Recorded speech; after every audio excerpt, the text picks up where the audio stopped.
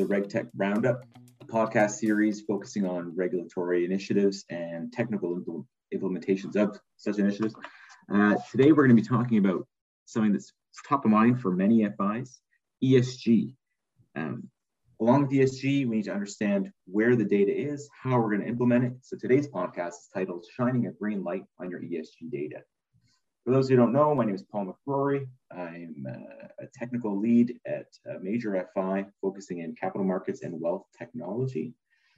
For those of you who don't know, the Canadian RegTech Association is a non-for-profit organization focused on solving regulatory challenges through collaborative efforts between key RegTech stakeholders, regulated entities, and technology vendors and regulatory bodies. Today, we're joined by two key subject matter experts in the field of ESG, Ali Kamarali and Martin Groot. Ali is an associate partner, practice lead at IBM, focused in sustainability, risk, and compliance. His background includes 14 years of risk and compliance expertise in banking, management consulting, and regulatory supervision for mid to large FIs across Canada, Asia, and the Caribbean. Martin is a VP of Marketing and Strategy at Alveo Technology, which is a global financial data management solutions provider. He's a published author, and Martin has previously worked at ABN AMRO, iGate, and Euroclear with financial data, data management products, and information services as a common theme. So data, and in the context of ESGs, is really having a moment, very in vogue, and we're lucky to have you both here. Martin from a European perspective, Ali representing more of a North American perspective. This is a global impact, so thank you again for joining us today. First, I kind of want to understand, like, data is something that all FIs are chewing through. So kind of what are some of the FIs facing when they meet mandatory and voluntary disclosure in their ESG requirements? And what's driving FIs to conform to these new standards as they evolve? I was hoping we could start with you, Martin. Sure. Yeah. Thanks, Paul. And very happy to be here. I think what's driving FIs is, I guess, two things. I mean, one is certainly a regulatory push with a host of new regulation being introduced for the various sectors within financial services, but there's also a pull from clients, for example, more investor appetite for ESG product offerings. So a lot more inflows into ESG investment offerings. And I think in terms of challenges that they sort of face in living up to these regulatory disclosures, or indeed sort of client disclosures, I think there are a number of different issues there. I think first and foremost, there is an availability gap of data. A lot of firms don't report yet. Certainly where I'm sitting in the European Union, the requirements on corporates to disclose lag behind those of asset managers to report. So you have a sort of paradoxical situation that investment managers need to report on the firms they invest in, without the actual firms having to do that themselves yet. So that means a lot of data is hard to find, and they have to rely in turn on some of their own assessments, third-party expert opinion, or take a shortcut. So in essence, taking a rating or a score from a third party. As an example to that sort of a gap in data coverage and availability, one of the trade associations here, this was Funds Ireland, so the Irish Association of Fund Managers, did a survey a while back and found that 6 out of the 14 mandatory fields in the disclosure regulation for asset managers are very difficult to find. Gender pay gap, I think, is a notorious example. And of course, if you want to track progress over multiple years or report over a longer horizon, then you need historical data, which is even harder. So I think availability is one, usability is another one.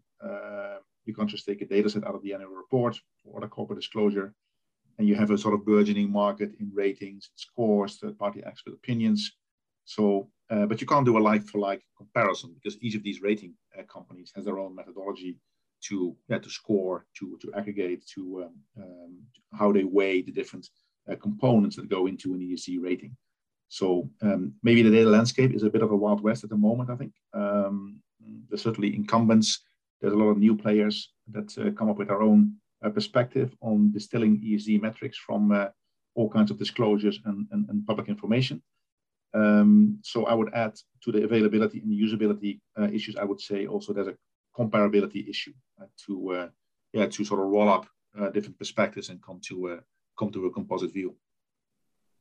It's fascinating that these timelines can have to coincide, availability of the data as well as meeting the requirements.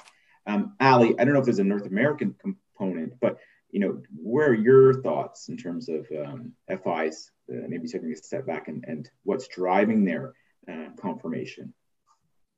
Yeah, thanks very much, Paul. I very much agree with Martin on that. I think he put it aptly when he said that the focus here is it's a bit of a Wild West when it comes to data.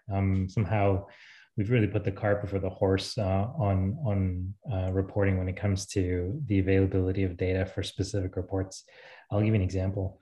When we think about the availability of data, and Martin said this too, it's not always in a curated form. It's not always in one place, and it's not always usable. I think what we're finding is some of the requirements, especially when we think of something like Scope 3, which is now becoming more and more, I would say, focused to a reporting standard and to a target setting standard, as we see coming through the SBTI, is where is that data? Where is it located? Who is it sitting with me? Is it sitting with my vendor? Is it sitting with my customer? And how do I get a better handle on that so as to avoid things like double counting and duplication? And the second part of that is, traditionally in the banking sector, as an example, some of the data might not be actually part of the request for information at this point. And so when we think about how banks underwrite and the underwriting requirements and data requirements in order to enable the loan and the provision of that funding, doesn't necessarily come with the specific elements of the company's carbon footprint. And so the next question would be is if you were to do proper financed emissions calculations, well, where's the data with your lender? How often is that data going to be refreshed? Is that at the asset level or is it at the company level? So I think there are a number of challenges that we're facing. And I would say in this particular case, the challenge is a global challenge more than any specific nuance to the North American challenge, other than when we think about sector decarbonization approaches, which are specific to target setting. There are a variety of differences between what data and methodologies are needed at the region-specific level. As you can think of, Canada could be decarbonizing at a different rate than another jurisdiction. So we have to be mindful of that. Now, within the kind of parameters that have been set, what are clients doing today to respond to the data gap and, again, the requirements? Maybe Ali, you want to continue on? Yeah, sure. And I think it's really interesting because as we push on the data question, we're really pushing on what does that mean to an FI? What does that mean to an organization? So I can bucket it into 4 ways that climate change in general is putting pressure. One is on the journey to net zero. What is required from a strategy and operation standpoint to be more sustainable in the long run? The second point of this is ESG data and climate risk. How do I think about my risk and what are some of the mitigation factors in order to either transition or define materiality, things like finance emissions, integrating climate risk into outputs. The third category is sustainable finance. This is expanding as we think about the financing of the transition to net zero, the amount of money and the banking sector that's now pooling together. As an example, will be the GFANs. And the last one is the experience that their banks are giving their customers. So I think the way that banks are responding is into these 4 categories. They're looking for ways to reduce the impact that they're having on various sectors through financed emissions. So that is improving the journey to net zero. They're looking at technology to really clean out some of the old legacy systems that large banks traditionally operate on today. The other way they're responding is through climate risk analytics and management. They're building in, OSFI has just done a pilot with a group of financial entities within the Canadian landscape, including banks and insurance companies, to understand the physical and transition risk that is impacting both the sector but also their customers. And so banks are starting to embed unique physical and transition risk methodologies and the data and the requirements that go into producing accurate and I would say usable reports and analysis to make better decisions on the bank's climate risk. The third one is sustainable finance and truly thinking about the opportunity to enable more and faster transition to net zero through the procurement and provision of all this capital that we see come out of COP26 for the benefit of renewable energy products and projects as well. And the last one is really speaking to the essence of what the bank, I would call it a community bank, is supposed to do. It's supposed to provide services for its customers. But with that is the opportunity to create a sustainable customer client experience.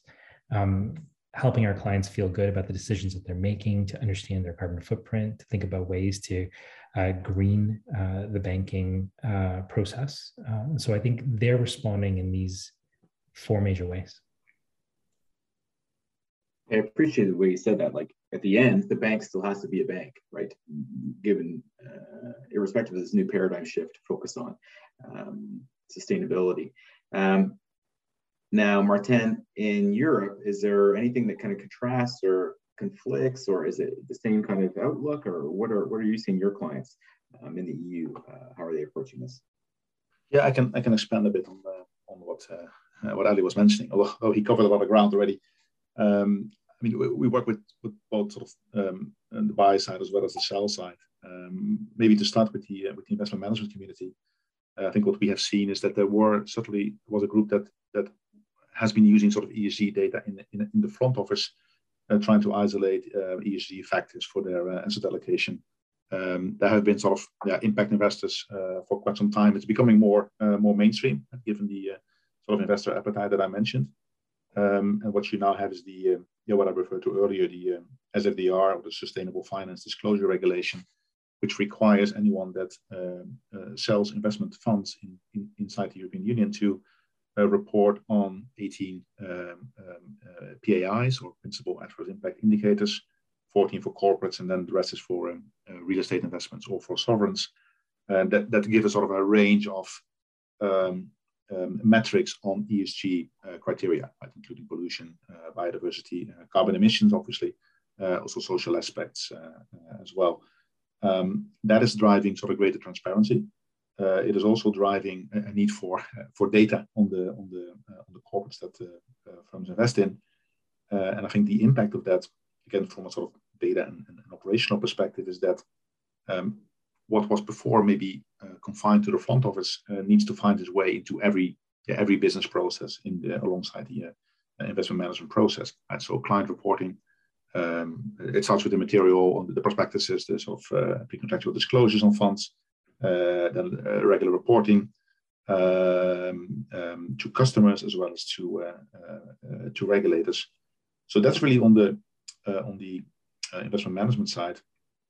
For the banks, what we see it also impacting a number of areas. Certainly, what Ali was mentioning, the sort of the financing the transition to say an energy transition, decarbonization of the economy. There's the European Green Deal that tries to sort of stimulate that. The regulatory sort of implication of that, or the regulatory lever there, is something called the Green Asset Ratio, which essentially means the portion of the banking book that is sort of devoted or spent on sustainable activities. So what has happened is that there is a taxonomy of business activities that has been introduced, called the EU taxonomy, that is going to be used to sort of underpin the reporting in the future. So that's let's say the banking book, sort of the general purpose lending. What kind of corporates does it go to? What is the breakdown of their business activities? That drives transparency. There is an element also of climate stress testing. So on the bank sort of portfolio, so different scenarios. The European Central Bank has introduced that. The Bank of England has done that. MAS in Singapore as well. So various jurisdictions are also imposing, say, climate stress scenarios on banks, basically as a shock to see what happens to the solvency of the institution. And then even I think on the retail lending side, say on the mortgage book, for example, I think you're going to see preferential rates, for example. Again, also with a regulatory stimulus behind it, things like better rates if you want to insulate sort of older houses, for example, right? Or reflecting the risk if you want to construct in coastal areas or on river floodplains, things like that. So you can see it there as well. And then lastly, I think it's going to have an impact also on the on client onboarding processes. So on KYC, when you, as a new corporate client, you go to a bank, you're going to be asked a lot more questions as part of the onboarding process. And the same, I guess, will happen for suppliers. Right? Yeah. So, and Ali, I appreciate that. But Ali, what are you seeing on the Canadian regulatory front? Is there something different that, outside of what Martin just outlaid? No, I mean, I would say that we're sort of in terms of our jurisdiction slightly behind the speed and pace that the European the European markets are following, both from a regulatory front as well as from a reporting front. But I think with that being said, the speed of which is allowing organizations to start to mobilize the right action in order to get over these challenges. So I would completely agree with Martin on that. Yeah. Okay. Great. I think. So people are on side. I mean, to sum it up very kind of quickly, that people are on side. It's definitely more mainstream. We're aware of where the gaps are. From a future perspective, what are the best practices that we're going to see evolve? I know, Martin, you talked about kind of onboarding and procuring some of that data. And so my question, I think maybe, Ali, you can continue here, is what kind of standard development processes, application potential solutions are going to be looking to be implemented in the future? And how are we, from a solution perspective, going to get ahead of, or, when you said cart before the horse, how do we bring the regulatory requirements kind of closer together and ensure that we're going to hit them out the gate instead of kind of backfilling? Yeah, thanks for the question. And it's definitely one that I would say is a multi-linear solution. There needs to be focuses happening on all fronts. So let me start with what I think is the issue, and then how organizations can think about solving it. There isn't enough open source sources. And the reason for that is because individual reporting creates the data quality issues that Martin had spoken about, both from a reporting and measurement standpoint, the inconsistencies that come with siloed data as well, and then the infrastructure challenges that are unfortunately the last aspect that makes it difficult for organizations to really start to compare and share data in a reliable way.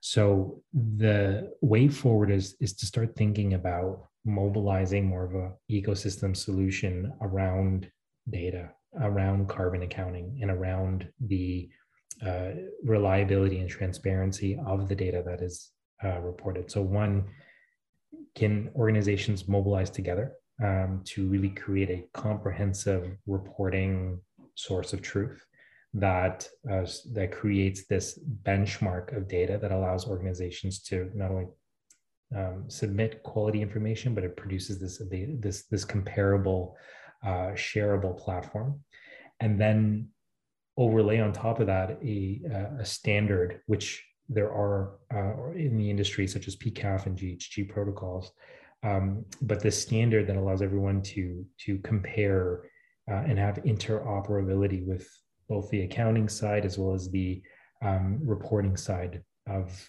data. So the two ways that I feel organizations can start to address this is to join more open source organizations that are attempting to create this standard playing field.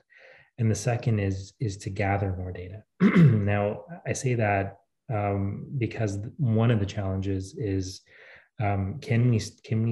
how reliable is the data that we're getting from aggregators?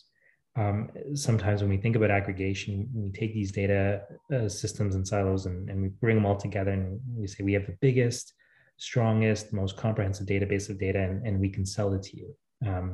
But I don't think that is the solution. I think the solution is to be able to gather data individually, to leverage data from third-party sources, and to be able to submit data to open source systems. And in those three ways, we're going to establish a new boundary that allows organizations to use data for the benefit of what I think is the true purpose. It's transparency and accountability of our carbon footprint on that of our organizations and our communities and our customers, but also to better understand the environment's impact on us as a society as that continues to become more and more prevalent through climate change. Yeah.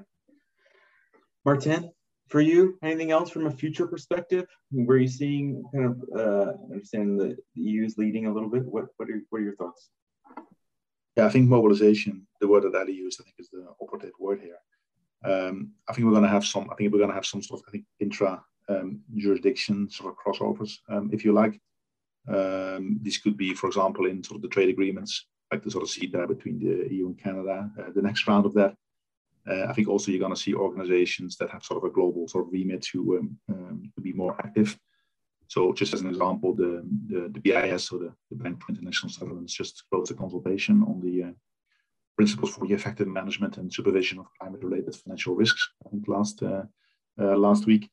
That looked to me a bit like the sort of the BCBS 239 for ESG data, if you like.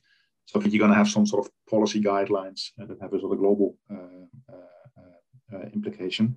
And I think certainly also in the accounting standards, right? I mean, this is maybe a sort of a longer term process, but what the IASB announced at the Glasgow conference for the ESB initiative, I think that will find its way into annual reports, financial accounting over time. So there is that. I think in the meantime, I think ESG considerations, like all of sound decision making, requires good quality data, right? So you need to have the facts, so you need to sort of get your sort of best judgment.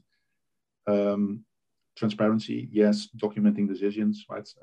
Trying to get a sort of a sound basis for decision making and external reporting. Overcoming some of the data issues that we discussed, and then standards like the taxonomy I mentioned that sort of will help. But yeah, having said that, even with the best data in the world, if it just sits there, say, pristine in a database or data warehouse, that's not going to do anyone any favors. Right? So I think what will happen and what needs to happen is to have that data to have as much transparency as possible, but then to have the workflow integration. Right? So weave the data into decision making, make it available. An organizational shift to not have sort of ESG as a sort of separate bucket of data that sits somewhere as the next data silo, but something that can really sort of weave its way into all aspects of decision making, and it will have to feed also into financial risk assessment, financial reporting, risk reporting. Let's say the sort of the place in firms where typically all the information threads come together. Okay, yeah. I have actually one last question, and we have a bit of time. I was wondering, Ali, what do you think about Canada's involvement in the IASB? Yeah, thanks for the question. So maybe before I get to the answer for that, I would say that Canada has a rich fabric in our society. We have a variety of sectors that are geared and I would say connected to the environment. We have industries and sectors that are generating their business on the environment and the resources that it provides. And I'd say the last part of that is surrounding corporate Canada is the communities that are often left disenfranchised, which is our Indigenous communities as an example. And so as we think about the data challenges, it's important to start to include the I in ESG, which for what we believe is the Indigenous aspects that also require data, so that decisions made by organizations can actually be made in the context of those that it matters to the most. And I think Canada's involvement is, we know that Montreal is going to be a home base for the IASSB, and there's an opportunity here for Canada to take a lead around this sort of centralized notion of reporting, one that I think will be very beneficial for the industry, for a variety of corporate organizations in a variety of industries. I really think that Canada's natural position in the market and the diversity of our communities and of our country is going to establish and manifest itself well into the future of this organization and centralized and consolidated reporting standards. So I look forward to it, and I think I hope that it continues to grow in influence and support, I think, some of the innovation that's happening elsewhere as well in the world. Thank you. I'm glad to just touch that one at the end. I really appreciated you both, Ali, Martin, going through this topic. It's the mobilization, this mainstream kind of appeal, and understanding that's actually the requirement is good for all of us. For all our listeners, thanks for tuning in. If you enjoyed this podcast, please subscribe to the RegTech Roundup podcast via your favorite channel and leave us a comment. The RegTech Roundup podcast is available on a number of platforms, including Apple, Spotify, Google, and of course, can be found on our website, canadianregtech.ca.